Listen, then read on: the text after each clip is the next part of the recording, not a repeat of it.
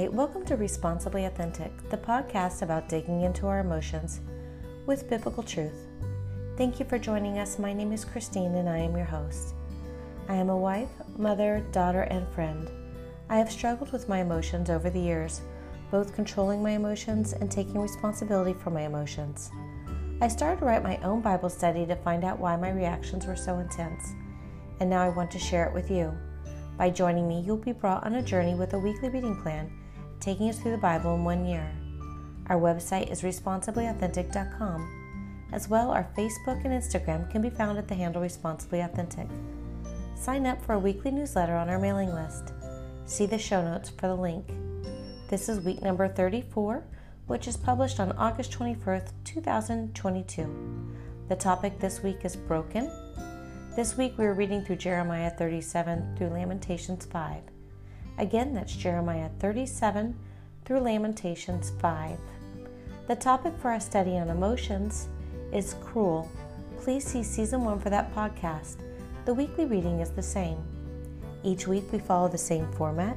We start with a prayer, continue with our study, followed by a little bit of homework, and then our final prayer. Father God, you are my strength, my deliverer.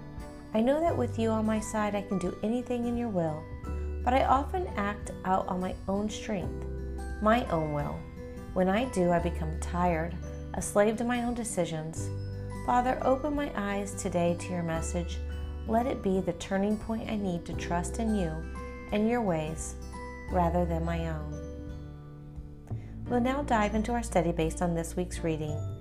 As a reminder, you can find the study based on emotions in Season 1 of the podcast. Lamentations, by definition, comes from the word lament, meaning full of sorrow or regret, to mourn over. This short poetic book, written in 5 chapters, following the structure whereby chapters 1, 2, 4, and 5 contain a number of verses that are equal to the number of letters in the Hebrew alphabet, while chapter 3 differs from the structure with 3 times the number of the alphabetical letters in verse form. The book was thought to be originated by Jeremiah after the siege and fall of Jerusalem.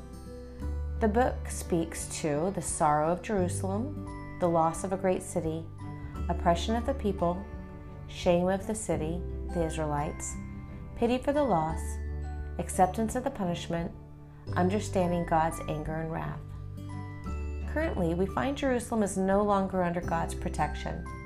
The people have returned to their hope in the Lord. However, they are broken, shackled, and degraded in their current position as exiles in Babylon. The Israelites know that God's faithfulness endures, and despite being punished, they know that God is just. They know that God is working amongst them. The Israelites, after they are in captivity, realize their errors, and they remember the good times. They pray for restoration, accepting their fate. They know that they are disgraced.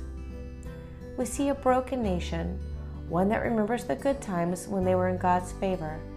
They were living well, things were going their way, but the temptation to sin was far too great, and now they are broken. They are broken in their sin, wallowing in their loneliness.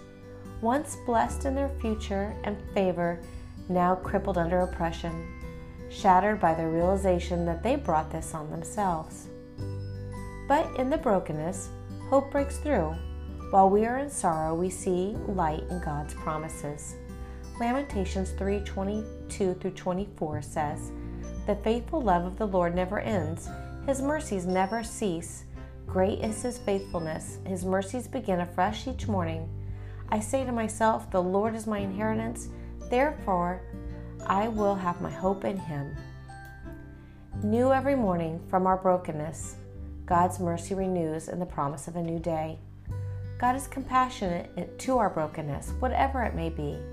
Whatever consumes us, he will provide protection. When everything is stripped away, at the base of everything, we still have God. At this time, I'm going to allow for a pause.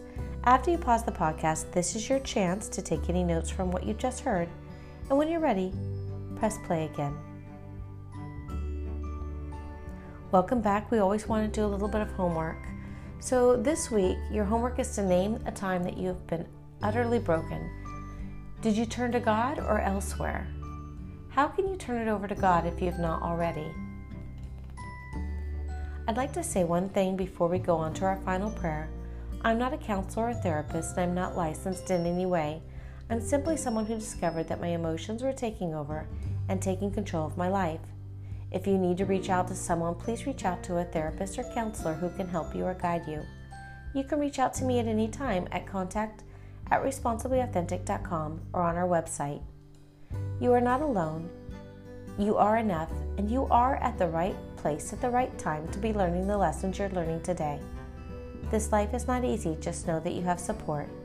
And remember to pray continuously. God is always with you.